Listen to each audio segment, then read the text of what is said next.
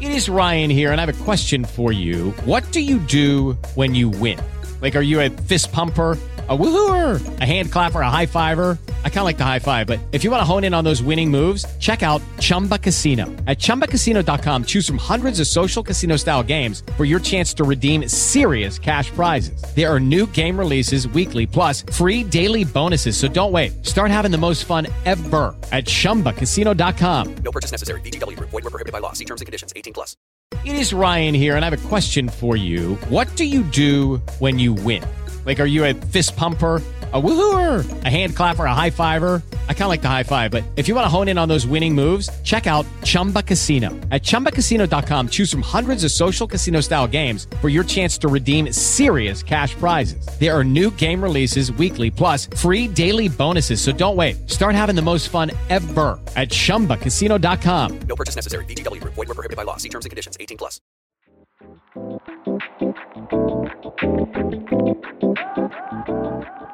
Hey guys, I'm Jordan Rowling, host and producer of Billboard News. And I'm Gail Mitchell, Billboard's Executive Director of R&B and Hip Hop.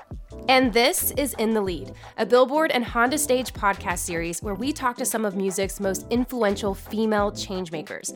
In each episode, our guests will discuss their path to success, the obstacles they overcame along the way, and how they continue to pay it forward. Today, we're excited to sit down with Dana Frank, the president and CEO of First Avenue, one of the longest-running, independently owned and operated venues in the U.S. If you don't already know, First Avenue has served as the launching pad for countless bands and artists, including most recently Lizzo. Dana, thank you so much for joining us today. Thanks so much for inviting me. What a thrill to be here with you guys. I'm beyond honored. Well, obviously, we've been doing our homework on you, and we have such a great conversation ahead, but we always like to start off by asking, how are you? You know, we're in the middle of a global pandemic. How are you feeling, Dana? You know, like, we always have to qualify that answer with, like, in terms of COVID, I'm doing great. You know, my kids are healthy, still, like, you know, healthy and staying optimistic. You know, compared to a year ago, you know, off the scale is terrible, but, you know, everything considering, doing great. How about you guys? I like the positive outlook. I mean, I'm doing great, absolutely. Same as what you said, like, health-wise, I'm great. My family is great, and that's all you can really ask for these days. Gail?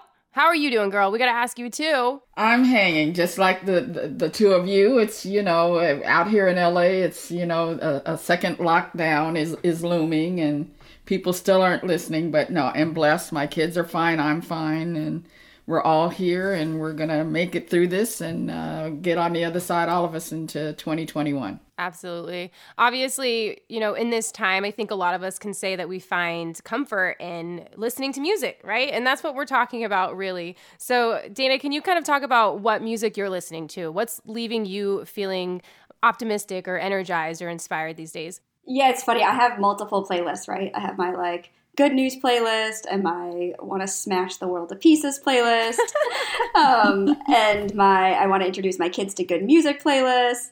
So, you know, I've been listening to a lot of lately Big Thief and a lot of the new Fiona Apple record. I just like blew my mind at the beginning of quarantine.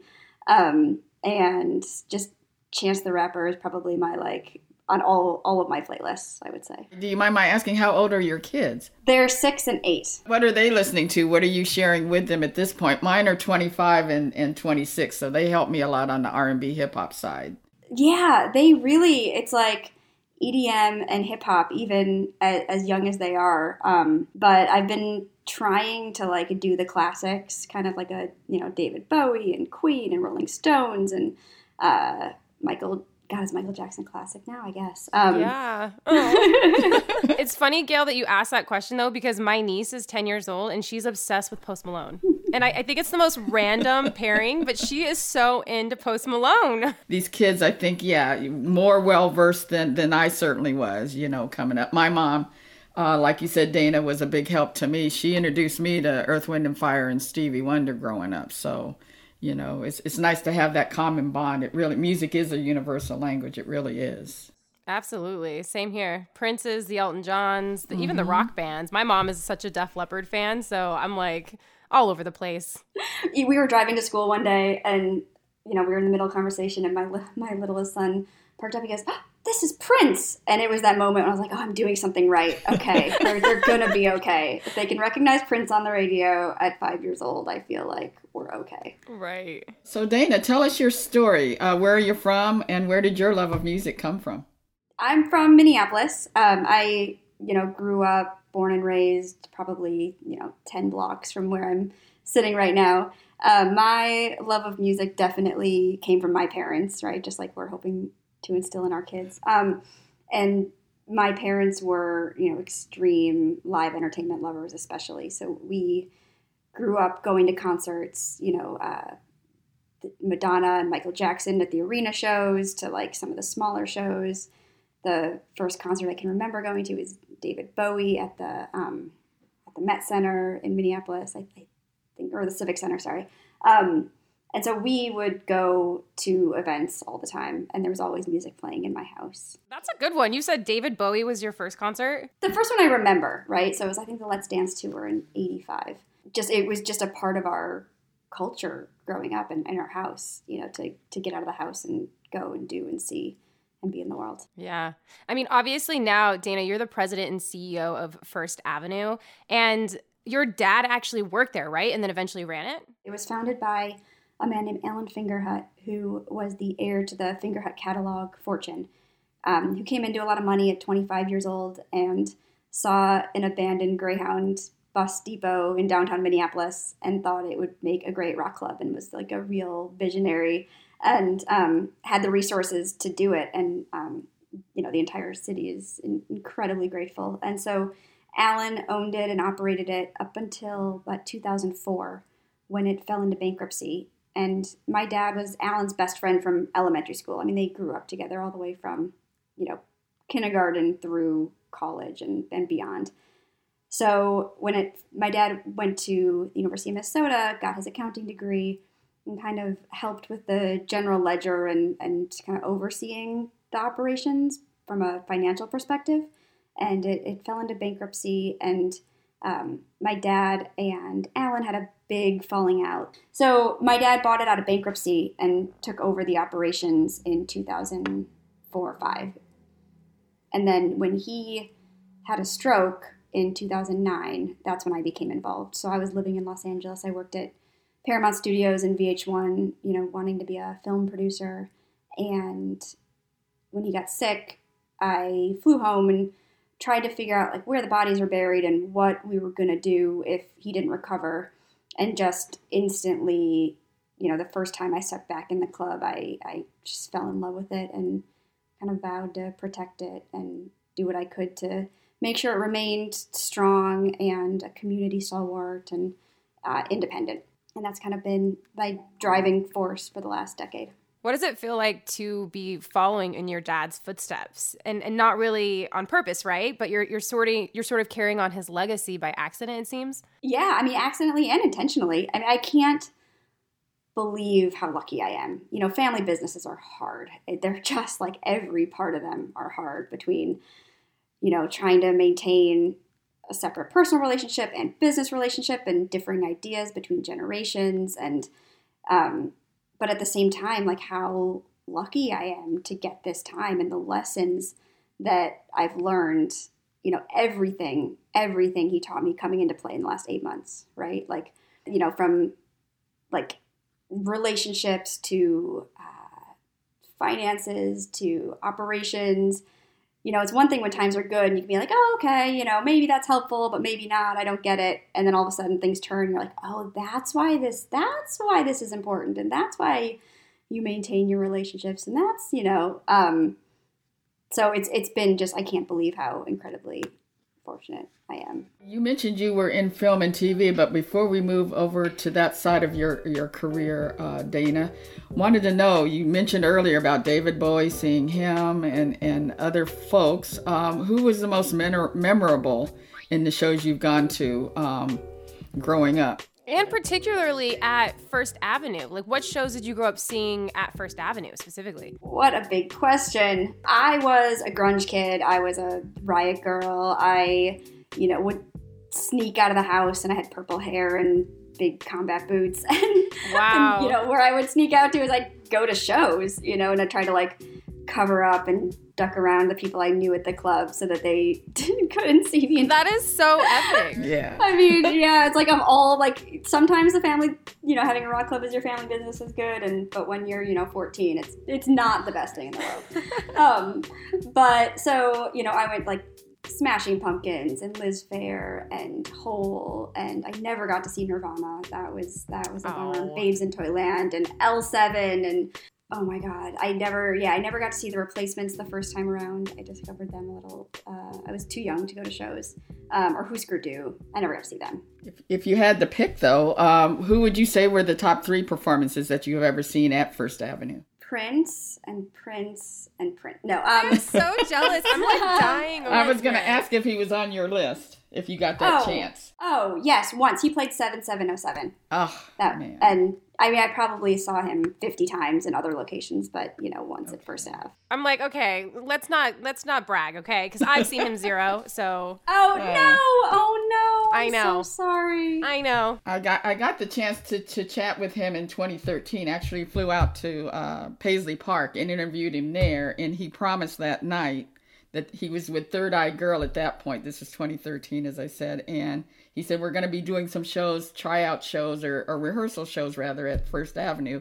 If I call you, would you come? So I was fiending, but I never got that call. So I am just jealous of you that you got to see him there at First Avenue. That's so tremendous. I remember those calls from Paisley, you know, putting the dates on hold, and then they would cancel, and, you know, then we would clear our calendar, but you know, whatever. Anytime he called, it was just like, yes, whatever you want. I remember the first time I saw Lizzo. That was a revelation. You know, performing in a 3-piece girl band and just being like, wow, this is, you know, that's I think the life of a club owner, a club worker, is seeing that person for the first time and just knowing you're like, oh, that's a star. Without a doubt. Right. That's just the most unreal talent. So we can credit you kind of with discovering Lizzo, yeah? I would definitely hesitate to say that. No, not in any realm. Lizzo discovered Lizzo and gets all of the credit. I love that. But she lived in Minneapolis, and she kind of explored and developed her sound here and was playing shows. You know, we did her record releases and her, like I said, like her groups and her solo and her first main room show. I mean, just, you know, obviously you see that talent and you're just like, whatever we can do to help you explore that and develop that, we want to do it. Before we continue on, it's time for a quick word from our sponsor, Honda Stage. Honda Stage is where Honda's passion for music comes to life and where the industry's most exciting rising stars share their talent and stories of imagination and determination with the world. Head to billboard.com/Honda Stage to check out more exciting content, including exclusive performances from music's hottest rising stars and new episodes of the In the Lead podcast. You talked about you were in LA and you were working in TV and film, and you specifically mentioned VH1 as well. How did that happen? How did you end up in LA? I went to film school for a year to be a producer. And so it seemed like it was right after around post-September 11th. And the weather seemed nice. And I went to visit and there were palm trees. And it was a very quick snap decision. But you know, I met my wife there and made lots of good friends, and never, ever did I imagine coming home to Minneapolis or moving back. That was, you know, you kind of leave at 18 and you're like, see ya. Yeah. I mean, I feel the same way, except, you know, the weather wasn't what brought me to New York, obviously. I'm from Utah, so I went from cold to cold, so it doesn't really work out that way. But I when you say film, like you went to film school to be a producer, why was that your first career calling? And then how did you transition from that into being back into the live music industry? So I loved film and TV, but I wasn't a creative, you know, I'm not like the artist or the musical type. And so I really gravitated towards producing, and I see it as really similar to what I do right now, actually, where, you know, as a venue owner and a promoter, it's not your vision, right? It's the artist's vision. But much like a producer, our job is to execute their vision and to make sure they have all of the resources and all of the capabilities to perform and to have the best possible experience so that the fan in turn can have the best possible experience. And that's really similar to like producing or, being a network exec, is you need to make sure that your executive, your creatives have everything that they need in order to make the best possible product so that you have the best, film and TV show for the customer. And so it's not a direct correlation, but in terms of like ethos, I find it really similar to what I'm doing right now. I see the similarity, absolutely. Would you say there was anything challenging about making that pivot from one industry to the other? I think the most challenging was definitely re-entering the family dynamic as a 20-something, who left home at 18. And so like I said, family businesses are hard, the most rewarding, but for the most challenge for sure. And so for me, going from film to music is very, very entwined with going back into that family relationship also. Yes, you've obviously settled into your role there. You're doing some great things, which we're going to get into deeper. But how steep was the learning curve? What were some challenges? Because still, as you and I and Jordan and a lot of folks know, the music industry is still pretty male dominant. There's inroads females are making, but what challenges did you face as a female going into the live sector? Just what you had to deal with. What were some of those challenges? All the challenges, all of them. Wow. Yeah. No, they're all there. But I don't know. I view them as opportunities because you get to carve your own path. There's really no expectations. There's no restrictions. I never felt like I had to act a certain way or do a certain thing or, fit into some stereotype. I was just kind of me, and I am a very, honest and real person. And so I would say what I thought, and that was very freeing in a lot of ways. Mm-hmm. So I viewed it as it was definitely a challenge, but also, like I said, also very rewarding, and to be able to increase the female employee levels and to create, some kind of, what I hopefully like culture developments and, our mission at First Avenue is radical inclusivity. And I hope that, I like to think that comes a little bit from, braving that trail as a female rock club owner. And, I think when I started, it almost definitely majority male employees who were all, decades older than me, and trying to step into that and be respectful, but also have a voice and use it. So, yeah, all the challenges. One question I have too, Dana, is I know earlier you mentioned that you said you met your wife in LA, right? Mm-hmm. What challenges would you say that you faced being a woman who was queer? Like, my mom is gay, so, I've experienced indirectly the challenges she's faced, not being in, the music industry, but the industry she's in. But would you say you had any challenges being, a lesbian woman in the music industry? Challenges or opportunities? No. Today is actually our 10-year wedding anniversary. Oh, I feel like I have to say that. Congratulations. Oh, thanks. Yeah. So challenges being queer? I don't know. I love being queer. I find like the best sense of community. I'm so... For lack of a less cheesy word, like I'm so proud. Yay. And I just think like I just love it. It's so much a part of who I am, and one of the just I love it. So I always view it as a positive, and I really like like I said, like build community around it and try to support other queer artists and queer promoters and queer employees and bring that to everything I do. So I'm not sure if there were any challenges, to be honest. I'm sure like there were challenges that I just didn't realize or purposely didn't recognize in order to just keep moving forward. Well, other than, being inclusive, I know that you said inclusivity was a main focus when you ended up back at First Avenue. I know that you've also focused on it retaining its independent status. Why was that important? So one of the things I love, not even one of the things, like what I love about First Avenue is that it's so uniquely tied to Minneapolis and to Prince and to the replacements and to the history and to the events that could only happen in that room, in this city at that time. And I don't think an experience like that can be transported. I just think it's uniquely tied to place. And so one of the things that you get by being independent is that you get the authority and the decision-making ability, and you get to determine how your business is run and how your space looks and feels and operates based on what is best for your local community.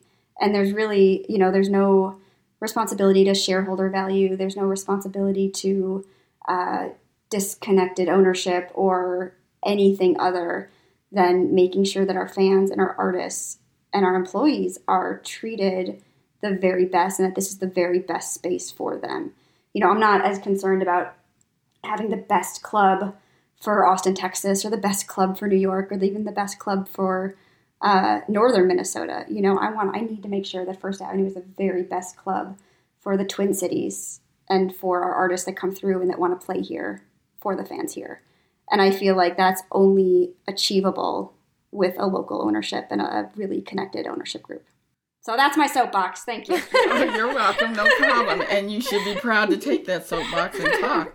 And that's what I want to dig into now, too. On April 3rd, the iconic venue, First Avenue, celebrated its 50th anniversary. So would like to have you talk briefly about growing First Avenue from a single venue to an entire network of venues across Minnesota. Yeah, it's been a wild decade. April, man, it's so funny. Like April 3rd was supposed to be, one of the greatest achievements and just a pure celebration. We spent, I think, 18, maybe 21 months planning this year of, the April 3rd weekend was just like the kickoff. We had all of these just events, like events in the room, events throughout the city.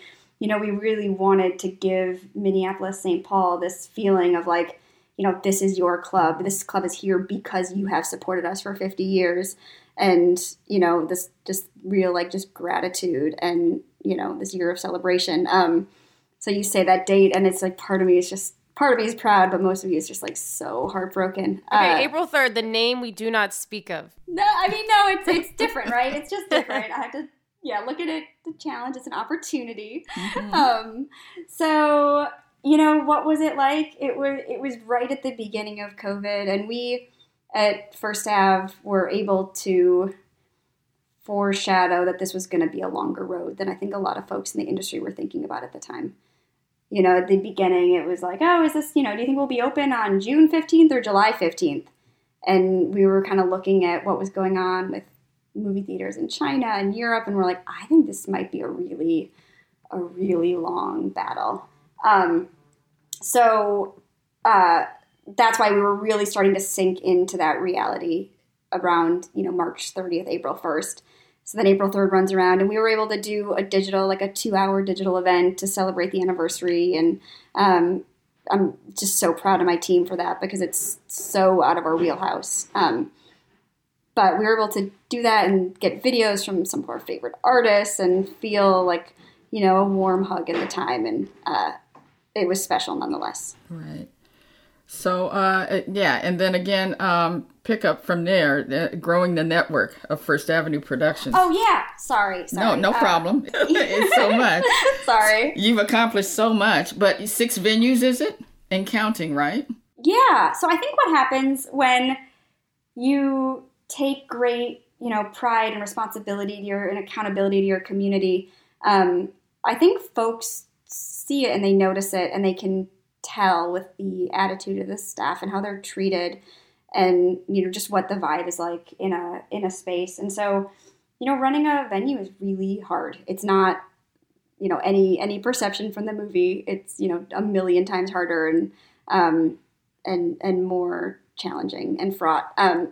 And so it turns out that a lot of people don't want, they think they want to do it, and then they figure out maybe this is not for them. And so what happened is we started really getting approached. I think everybody likes this idea of a master plan and a really unstoppable growth. And but that was not our story. Our story was, oh wow, this is awesome. Look at how many people are happy, and look at how many more people we're able to help, and look at the artists that we're able to produce, and people like what we're doing, and they're gravitating to us. And so how can we do that more? How can we do that at every level? And how can we service the artists, not just, at the 250 cap level and the 1550 cap level, but how do we help them in between? how do we help them connect to the Minneapolis Twin Cities audience? How do we help give them the best possible rooms for them to play in? How do we help the customers have a better concert going experience?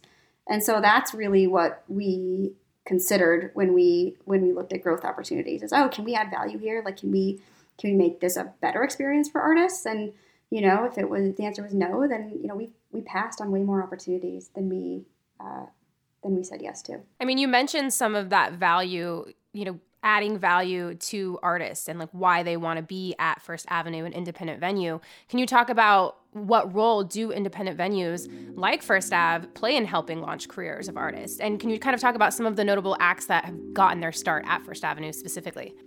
Oh, my other favorite soapbox. Thank you so much. Here you go. This is terrible. So what role do independent venues play? And we are the launch pads of the greatest talent in the world before anyone's ever heard of them. Like I said, like running an independent venue is just so grueling. It's not a job, it's a lifestyle. And it's what every independent venue owner and staff has really committed their life to in decades too. So you live it and you breathe it, and that like I kind of like I was talking about with Lizzo, like that is what you live for. Seeing that artist for the first time and being like, oh God, like this is it, and I can help you, and I want to do what I can to help that. And we know that at some point that artists will, if we do our job right, they'll leave us, right? Like they'll go to arena tours, or they'll do Europe or amphitheater, whatever it might be. But we also know that they might not have gotten there without our help and without our support. And, putting on those shows for 30 people, and then, the next show is for 40 people. And, some other promoters, if you're only focused on a bottom line, might say, okay, well, on to the next act. But we're like, no, we see something, so we'll do it for 50 people next time, and we'll keep going.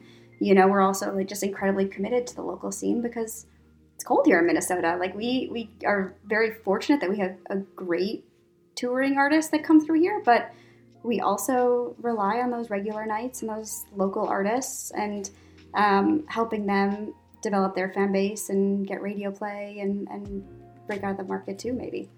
And so, what role do we play? Like I said, just that believing in them, giving them the stage, using our marketing capabilities and helping fans find out about the shows, and making a good customer experience in the venue so that a fan is like, oh, even if I'm, kind of maybe on the fence, like, I haven't heard of this artist, but my friend says I should go. I know that I can get my favorite beer, and I know I'm going to be treated well, and I know the sight lines are going to be good. And so, I'll take a chance on this 10 or 15 or 20 bucks, and I'll go to the show. During the pandemic, you stayed busy, Dana. So talk a little bit about, too, the National Independent Venue Association, what you're doing to help fund and provide funds and aid for independent concert venues, clubs, and theaters. I know, like a lot of folks, we're missing that live experience that you just explained. Thank you for recognizing how busy it is. You'd never guess how many people are like, oh, you don't have any shows. You must have so much free time. Are you just working out all the time? I'm like, well, I'm actually sitting in front of Zoom for 12 hours a day and trying to, homeschool my kids and, cook. But yeah, thanks for that. So NIVA launched out of the Independent Venue Week town halls that are led by Reverend Moose and the Marauder Group. And they were really the first people to recognize when things started shutting down. I think it was like March, 8th, 9th, 10th, starting with South by, and then, the whole dominoes, that, hey, independent promoters should probably start talking to each other and figuring out, because so much of what we do as independents is locally based. And so we all started just being like, hey, are you guys shutting down? Are you having restrictions? Like, what's, just sharing information, really. And then I think the first one was a call. It was like before even everyone had Zoom downloaded. So then out of that, like kind of the end of the town halls, there was kind of a general sentiment that, hey, we should have a group. Like, we should make this like a formal thing. And so a few of us, I think there was an email that went out that said, hey, anyone interested in this potential group, let us know. So it was all kind of like self-selecting. And, we all got together and talked about what this group could be. What should it be, a C3 or a C6 or whatever? And I was really passionate about federal support because I really, again, taking it from like the long-term shutdown that we were foreshadowing, the only way to get through that is with federal support. And then seeing what the government was able to do with the CARES Act, that blew my mind. I didn't even, realize the level of support the government could provide. And so, with the Paycheck Protection Program, was great for 3 months, but I'm like, wait, if we're going to be closed for a year, at that point it was a year, now it's going to be 18 months or whatever. But how are we going to make it through this? And if we as First Avenue and, with resources and multiple rooms and we own our venues, so we're in, better shape. If we're thinking this way, what are other people thinking? And so it really, we really felt strongly like this was the time for the industry to band together and for the bigger guys to watch out for the little guys and to all try to work together for really the first time ever to protect our whole industry. And so, so NEVA, as a smallish board, started organizing and working together. And I think we have more board meetings than probably any other association. We talk probably 6 hours a day or something, something like that, just about how to best structure this, how to best help independent venues, what should we be doing, what more should we be doing, and then we went from there. And so we have about 3,000 members now, which is pretty. I think when we started, we're like, wow, if we can get to 500 members, we'll be in really good shape, and then it just kind of exploded. Wow. And in that 3,000, you've got 600 artists, right? Under the Save Our Stages initiative. Who were some of those artists? Yeah. So we started, it's amazing. We put out our letter to Congress and we just started getting a lot of incoming calls. What can we do to help? Because really when you broke down just the imperiled situation we were in, I think it was pretty clear for people to see that this was needed. And so we were on the phone with an artist manager, and they were like, well, what if we write a letter? What if we write a letter to Congress for you? And we're like, oh, that sounds awesome. Right? Can you have other artists try to sign it too? And they're like, yeah, sure. Let's check. And so it just kind of spiraled from there. And so our artist relations committee, led by Patrick Wilson, who is unbelievable, really just started the outreach. And anyone who asked what they could do to help, we're like, well, we have this letter. And so eventually we're at 600 artists with, I don't even know if I can name almost everyone really, so many recognizable names and unbelievable talent. And we kept adding people until finally we were like, we have to get this out. We have to just close it and send it. And so it went to Congress, and really, I think for, again, the first time that I can remember really seeing the value of independent venues as a unit. And that was really, I'm trying not to cry, but it was really meaningful, because like I said, it's not just a job, it's a lifestyle, and you commit decades upon decades and lots of gray hairs and sleepless nights and, emergencies, throughout this to operate these venues and to keep them going through everything.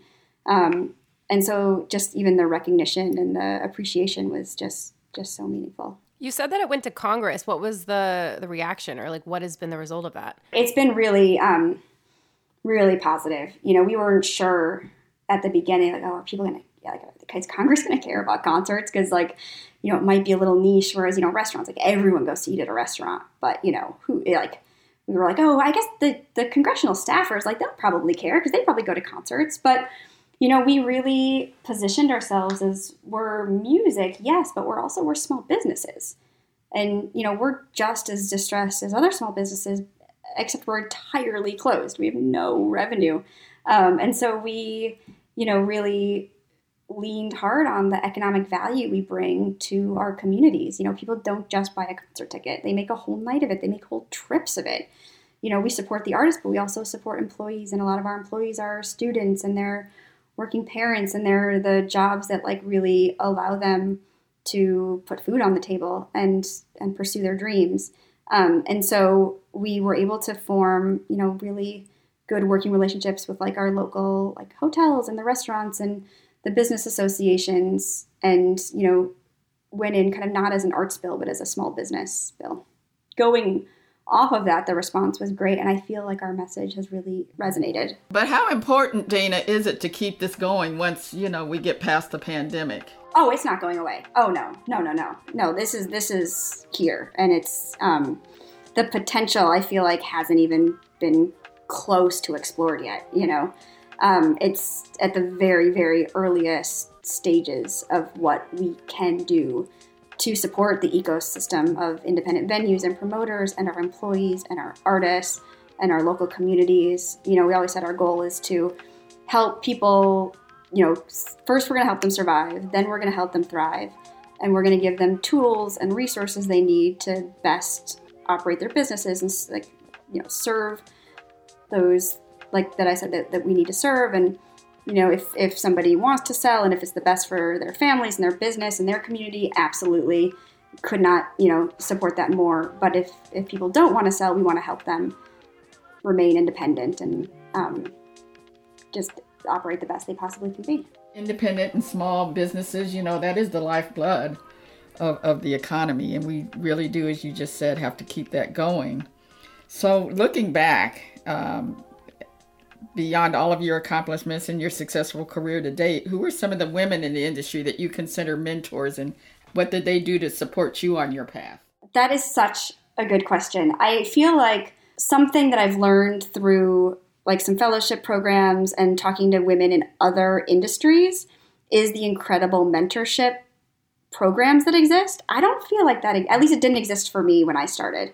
My mentor, without a doubt, 100% was my dad. Yeah. That's who I learned from. And again, I feel so incredibly fortunate because I got, I think one of the valuable things about that mentor relationship is you get to ask the stupid questions that you would never ask to a normal boss because you wouldn't want to expose weakness exactly. or, try to let them know that you don't know something or whatever. I got to ask my dad all that because I'm like, well, it's my dad. Who else would I ask these stupid questions to? And so we got to have that just really open, honest relationship. But I don't think, that's, I think, one thing that is a really interesting area that for NIVA to explore, or if there's other programs, just that kind of mentorship relationship, especially in helping break down the barriers for young women, diverse, one of like the main, I think, issues and goals that I can't wait to jump into and support after the lobbying business is done, but is just the opening up as a more inclusive, equitable industry. I just think it's imperative. It's long overdue. So, a mentorship opportunity is one of those like just fundamental, like helpful tools. So people should be on the lookout for some kind of mentorship program coming soon from NIVA. Is that what you're saying? Yes. Okay. Not too soon. Not too I'd like soon. to get a full night of sleep. Right. But give me until like January 7th. Yeah. We always kind of like to end the podcast on an advice, like a piece of advice. So this is kind of a two-part question. I would love to know, is there any advice that you would have given your younger self back in the day? Whether it was like, before when you jumped into TV and film, and even when you came back to Minneapolis and started back in the live music industry, what would be some advice you would have given your younger self? I can't think of any piece of advice I wouldn't give myself. Oh my God, I made so Everything. many mistakes. All of them. All of the mistakes. I've made them all. But the main one is, believe in yourself. Don't doubt. Don't say sorry. Like, you're right. Don't let anyone take that power away from you. You have that, and no one can give it to you. And if you don't take it, and if you don't believe in yourself, no one else will either. I think of all the times that I was like, oh, is this right? Is this not? I don't know. And that was all, I wouldn't say an error, an opportunity. It was a challenge and an opportunity. But I am so in awe of this younger generation, of like the Gen Z, and just the incredible amount They're of so self-insurance. smart. And it's crazy. they are not taking anything, and what they like, the systemic injustice, the intolerance for it is just like mind-boggling, and like I can't wait to see what they can do. Over the last couple of years, Dana, have you noticed, are there more women wanting to get, coming to you, wanting to get into the live end of the industry? Oh, yeah. Not only do they, it's like, are they wanting to, like, they're acting like, how is the right way to put this? it's like it's not even recognized that there's any reason why they shouldn't, right? There's like no insecurity into like, well, why wouldn't this job be for me? And the way I think sometimes people of my generation definitely were kind of like, we asked, right? This younger generation is like telling, and I just think it's the coolest thing ever. Well, what advice do you have for women who would one day love to run their own venue? Make all the mistakes. Make them all. Better to make them and learn than to be timid and to be shy and to, hold yourself back. That's some great advice. I'm going to take that. Well, thank you so much, Dana. Thank you. Thank you so much. Very illuminating. I've enjoyed this. Oh, I hope so. Okay, I'm going to go try to get this bill passed. Whatever. Yes. Keep us updated. Fingers crossed. Keep going. Thank All you, right. guys. Bye. Thank Thanks, you. Dana. Step into the world of power, loyalty, and luck. I'm gonna make him an offer he can't refuse. With family, cannolis, and spins mean everything. Now, you wanna get mixed up in the family business. Introducing The Godfather at ChumbaCasino.com. Test your luck in the shadowy world of The Godfather slot. Someday, I will call upon you to do a service for me. Play The Godfather now at ChumbaCasino.com. Welcome to the family. No purchase necessary. VGW Group. Void where prohibited by law. 18+. Terms and conditions apply. Hello, it is Ryan, and we could all use an extra bright spot in our day, couldn't we? Just to make up for things like sitting in traffic, doing the dishes, counting your steps, all the mundane stuff. That is why I'm such a big fan of Chumba Casino. Chumba Casino has all your favorite social casino-style games that you can play for free anytime, anywhere with daily bonuses. That should brighten your day a little. Actually, a lot. So sign up now at ChumbaCasino.com. That's ChumbaCasino.com. No purchase necessary. VGW Group. Void where prohibited by law. See terms and conditions. 18+.